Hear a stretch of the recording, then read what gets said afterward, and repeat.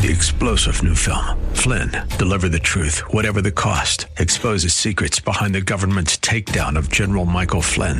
Flynn knew what the intel world had been up to. He ordered the first audit of the use of contractors. This set off alarm bells. He told the truth. He was the most dangerous person for Donald Trump to hire. They had to get rid of Flynn. Flynn, deliver the truth, whatever the cost. Available now. Watch it today. Go to salemnow.com. salemnow.com.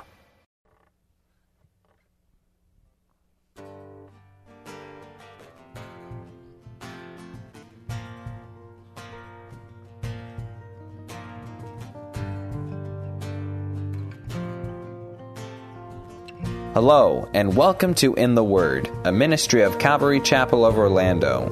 We hope that God speaks to you today as we join Senior Pastor Will Ramirez in a study of the book of Numbers. Praise to the God who reigns above. God had been preparing the children of Israel to enter the land promised to their forefather. They had wandered in the desert for 38 years. Now that a whole rebellious generation of Israelites had died, God was drawing them closer to himself in order that they would be blessed beyond what they could imagine. God had told Moses that Joshua would be taking his place to lead the nation. God had laid out more sacrifices for the children of Israel that they would worship him on his terms. The Israelites were not to make their own rules and laws about how to worship God. We continue looking at these commands laid out for worship as we join Pastor Will in Numbers chapter 28, verse 14. Their drink offering shall be half a hin. So now we're up to full 2 liters of wine unto a bullock, and the third part of a hin unto a ram, and the fourth part of a hin unto a lamb. So this is the burnt offering of every month throughout the months of the year. And, verse 15, 1 kid of the goats for a sin offering unto the Lord shall be offered, beside the continual burnt offering and his drink offering. So this is all beside the daily offerings. So could you imagine if it was a Sabbath day and the first day of the month? You had to do all those things. I mean, it was a long day of butchering for you if it was the Sabbath fell on the first day of the month. You had a lot that you had to do if you were a priest. Now, I love it here when it mentions in the beginnings of your months. Israel's worship cycle was always about fresh starts. If you had a bad yesterday, guess what? His mercies are new every morning, right? New every morning. Today, you could look toward the tabernacle and you could reflect on the offerings being made there, the burnt offering, the grain offering, and you could make a fresh commitment to him, and guess what? He'd accept it. Every morning you could do that. You'd say, man, yesterday was horrible. I was in the flesh so much. I totally blew it. I did not honor the Lord. Well, guess what? New mercies today. And you could think to yourself, they're offering the burnt offering today, and today is going to be different. I'm going to walk with the Lord today. And you'd make that recommitment, and the Lord would receive it. He would say, okay, son, okay, daughter, go walk with me today. Isn't that cool? At the start of the month was kind of a time of refreshing and reflection as well, where they would have a lot more offerings that would take place, because maybe you might look back and you go, it wasn't yesterday it was bad, it was all month that was bad. But you could make a fresh start that month. I don't know about you, I like fresh starts. I need fresh starts. That's why I like going to pastors' conferences and men's conferences, because it's always a time where the Lord, if I'm not really where I need to be, it's a great opportunity to say, Lord, I'm going to get where I need to be, and I'm going to start today. You could do that without going anywhere, but the idea was God gave them this opportunity every single month. You could do it every day, but here there was a greater focus on it. It was on a greater level. Now, this is different than the daily offering and the Sabbath offering in that they offered 2 young bullocks, 1 ram, and 7 lambs instead of just 2 lambs, which is what they did every day. So this is a far more expensive animal sacrifice that's going on here, barbecue that's taking place. The bullock was a very large animal. That would be very expensive because of its size and its yield of meat and food.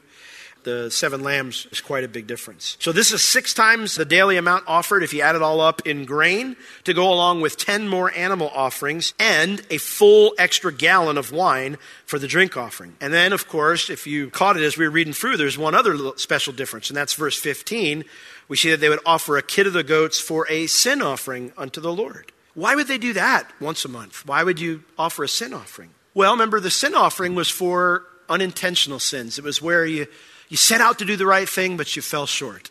You woke up that day and you said, I'm going to be a good husband today. I'm going to be a good dad. The next thing you know, the kid is yelling at his sibling and they get in a fight. They fall down and now you've got a bruise and now mom's all bent out of shape about it. And then you yell at her and you just kind of look around and you go, that stunk. I didn't mean to do that, but I totally blew it. I just totally blew it. And so the idea is every month they would offer this offering for the failure to live out the absolute commitment, to live out that absolute everyday service that they were supposed to every day the last month. I've heard some people say in the Old Testament they were saved by keeping the law, and in the New Testament, we're saved by grace. But that's hogwash. The Bible never teaches that. It's always been God's mercy that saves us. This sin offering each month was done in faith, resting in the fact that God wants to show mercy to his people because he knows we can't keep his law perfectly. We see the psalm where the psalm writer says, he knows our frame, that we're simply dust. And it says he has compassion on us and pities us like a father pities his child. My kids come to me and they say, Dad,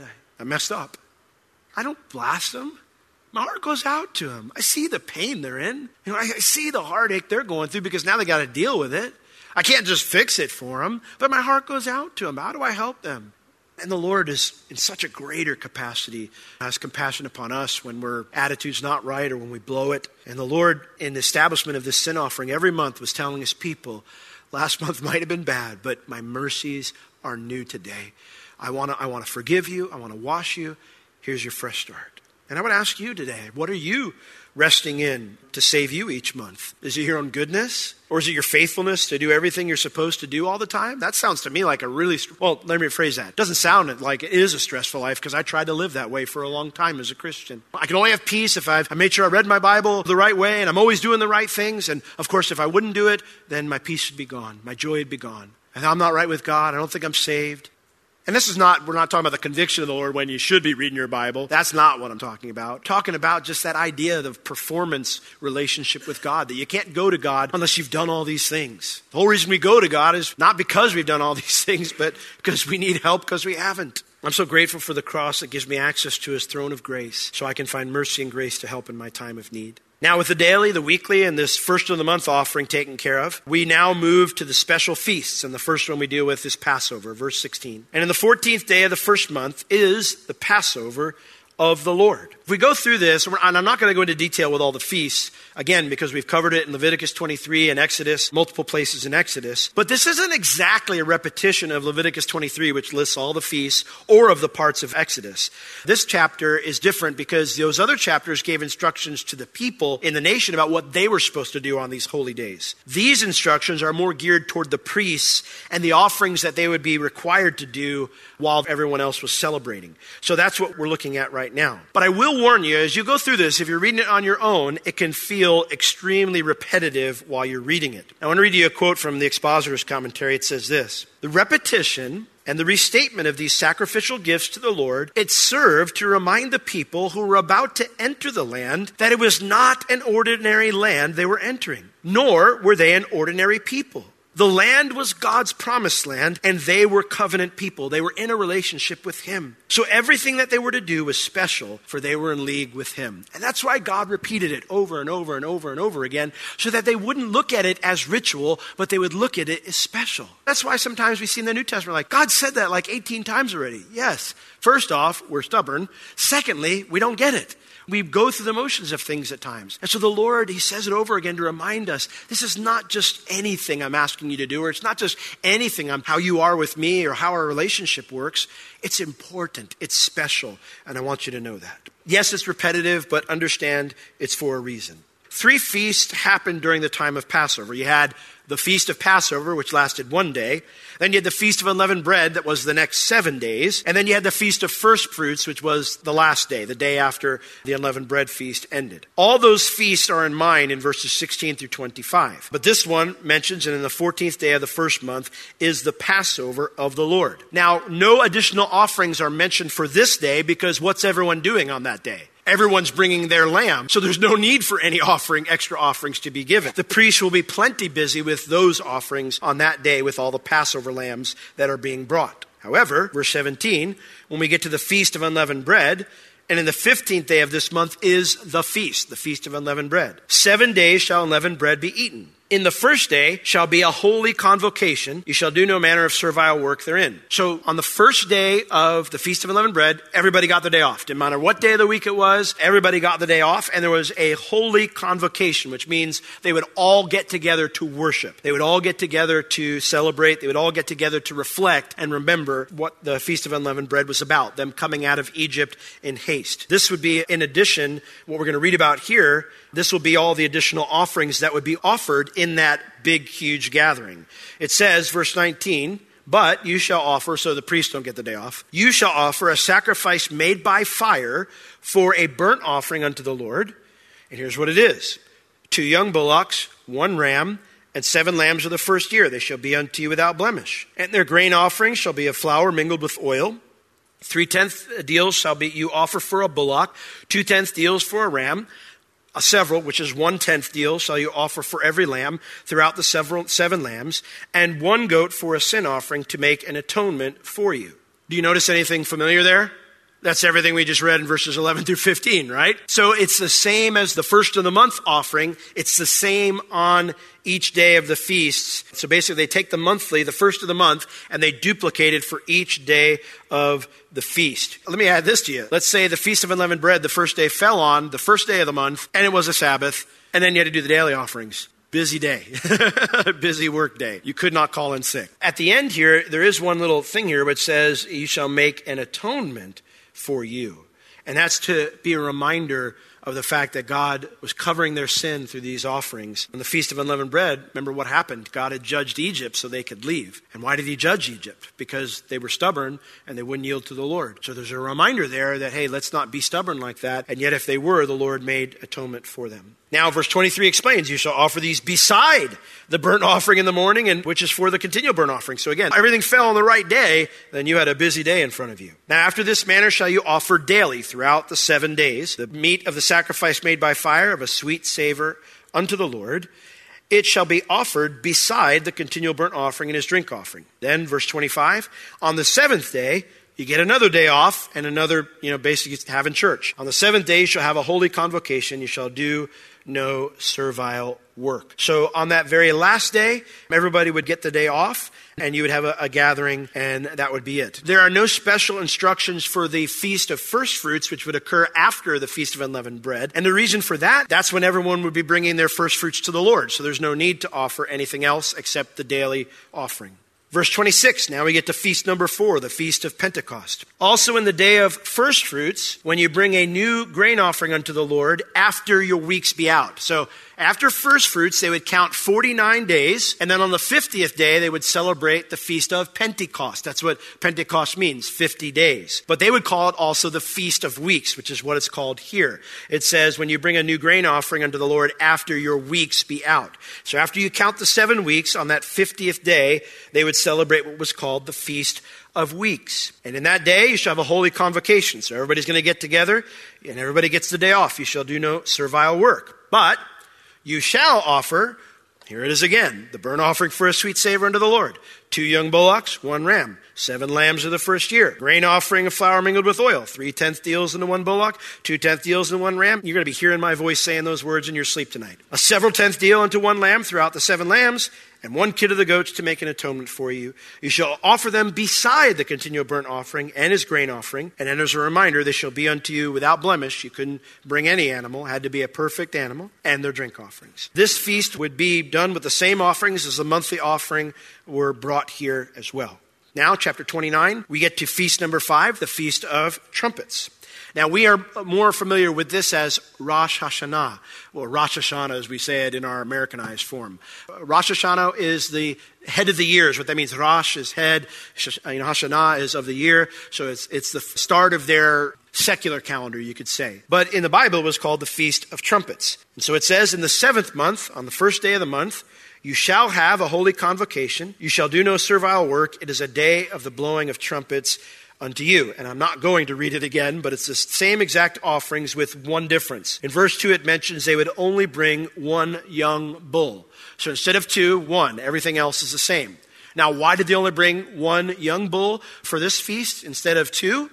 I have no idea. And if you figure it out, let me know. That's just the way God set it up. I can't find any significance in it. I wish I could. I really don't know what the significance of that is. Now, again, if you read through this, it seems very repetitive because it talks about the animal offerings, the grain offerings, and the drink offering again, and the verbiage is pretty much exactly the same.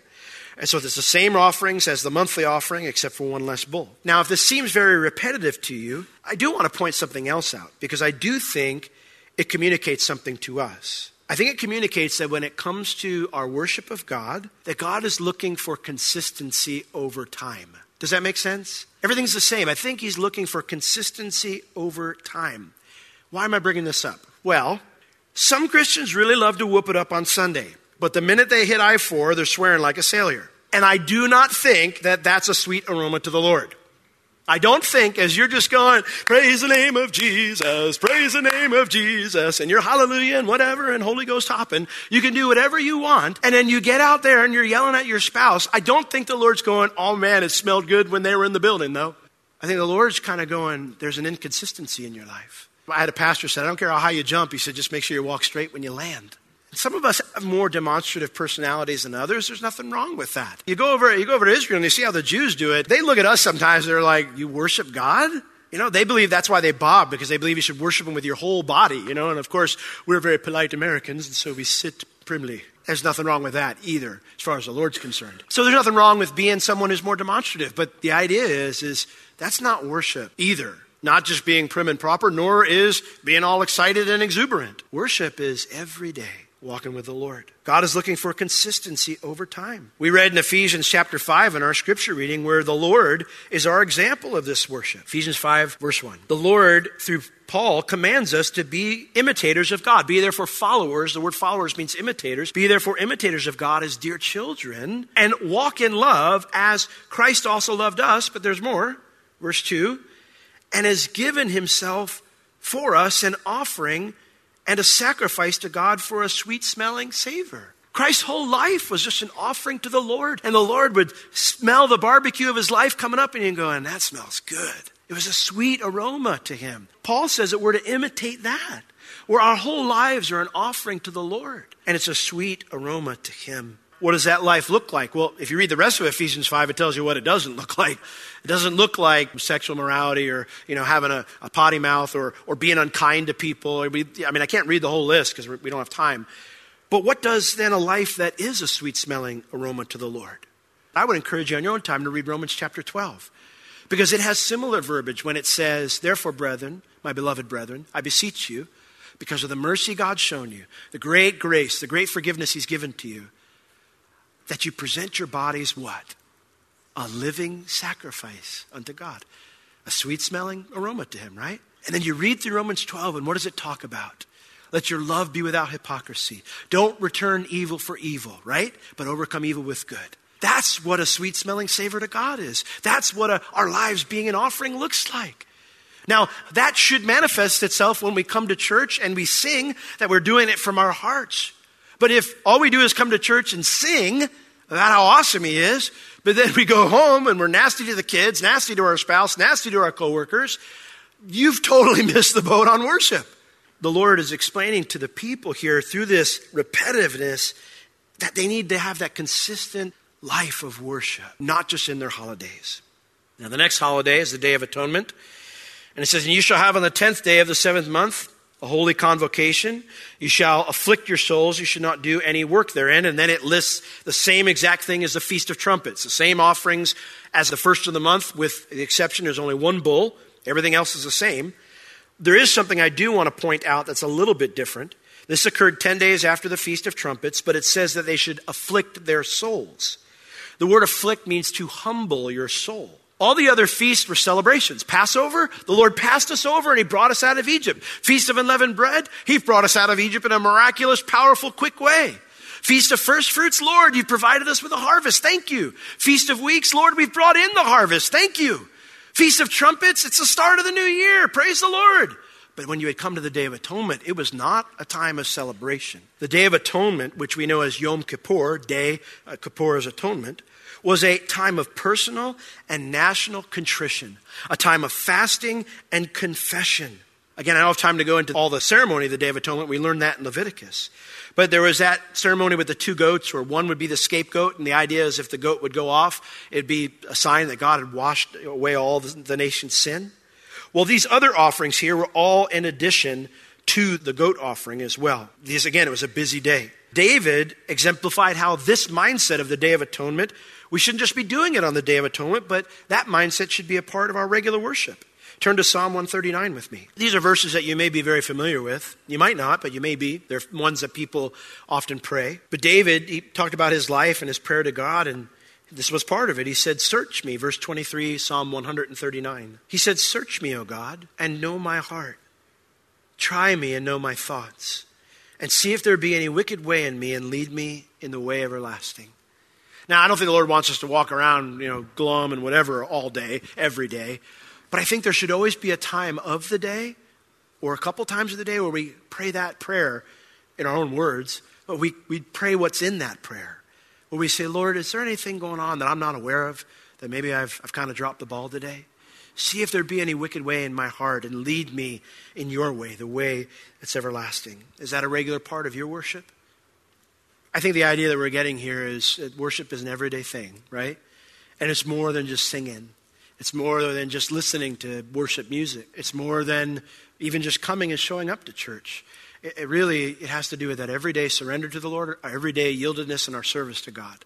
And I would ask you tonight, as we close and the worship team comes on up and prepares to lead us in song, are you a worshiper? Are you a worshiper?